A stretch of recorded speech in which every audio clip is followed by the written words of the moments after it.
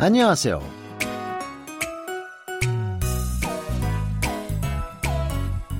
Annyeonghaseyo, bonjour ou bonsoir à toutes et à tous. Merci d'être avec nous pour votre émission de coréen. Nous avançons dans notre drama Yonhae Palgyeon à la découverte de l'amour avec de nouvelles révélations, n'est-ce pas Louis? Oui, particulièrement la relation entre Han Yeolum et Nam Han-jin qui semble prendre un tournant. Yeolum passe désormais pas mal de temps avec son ex-petite amie Kang Tae-ha à cause d'un projet de travail qu'ils mènent ensemble. C'est certes encore sur un plan professionnel, mais Kang Tae-ha n'en est pas moins motivé pour reconquérir le cœur de Yeolum, surtout depuis qu'il a découvert que Nam Han-jin semble avoir quelqu'un d'autre dans sa vie. Tu nous as en effet parlé hier de quelqu'un qui avait fait irruption dans la vie du jeune chirurgien esthétique. Est-ce que tu peux nous en dire plus? Alors, quand Ha-jin avait 8-9 ans, il s'était pris d'amitié pour une fille un peu plus jeune que lui qui était élevée dans un orphelinat catholique. Un jour, les deux enfants avaient fait une fugue parce que la jeune fille, qui s'appelle Alim, allait être envoyée dans une famille d'adoption. Et j'imagine que Ha-jin ne voulait pas être séparé d'elle. Ni elle non plus, d'ailleurs. C'était le seul à l'époque avec lequel elle se sentait protégée. Bref, rester caché dans la montagne n'était pourtant pas une solution, d'autant qu'il n'avait rien à manger et la petite fille finit par perdre connaissance à bout de force.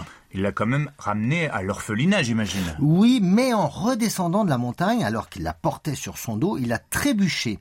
Et Alim est tombé, et c'est un grillage qui l'a bloqué dans sa chute. Malheureusement, le fil de fer lui avait ouvert le bras. Ah, la pauvre. Ils ont dû avoir très peur tous les deux. Très. Heureusement, Ha-jin a réussi à retourner à l'orphelinat à temps pour qu'elle soit soignée.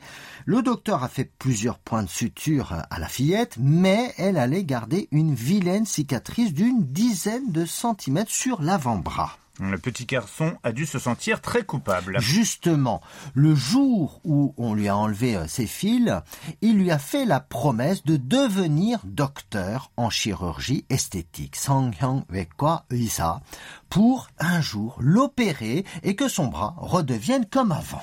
C'est donc pour elle, pour Alim, qu'il est devenu médecin? Tout à fait. Et depuis, il ne cesse de la chercher en espérant pouvoir la retrouver un jour. Et c'est ce qui est arrivé? Oui. Et je t'en dirai plus demain. Allez, pour le moment, on passe à l'écoute de notre extrait. 너 바람 폈어. 옛날에.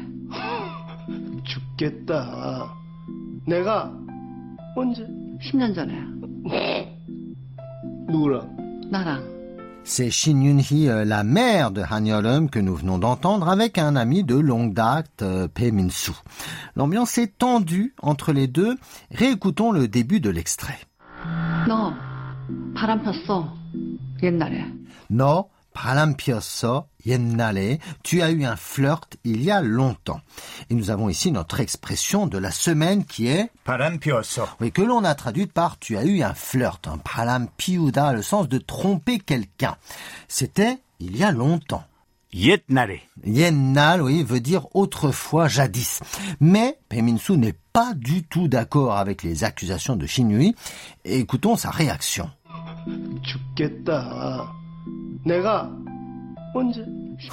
죽겠다. 내가 언제? Tu me rends fou. Moi, quand? Il est clair qu'il n'est pas du tout d'accord. Elle le rend plutôt fou. 죽겠다. Le verbe 죽다 signifie mourir avec le suffixe ket qui marque le futur. Tu me fais mourir, qu'on peut comprendre aussi comme tu me rends fou. Il s'assure alors que c'est bien de lui dont elle parle. 내가? Moi, c'est la forme contractée du pronom sujet na et de la particule kra qui marque la fonction sujet 내가. Quand? 언제? Ouais, c'est l'adverbe interrogatif 언제 qui a le sens de quand, à quel moment. Quand est-ce que j'ai flirté? 제가 언제 바람 피웠어요?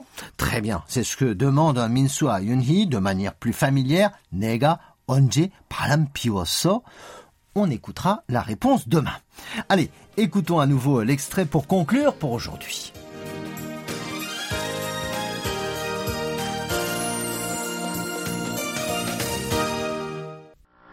너 바람 폈어. 옛날에. 죽겠다. 내가 언제? 10년 전에. 누구랑? 나랑.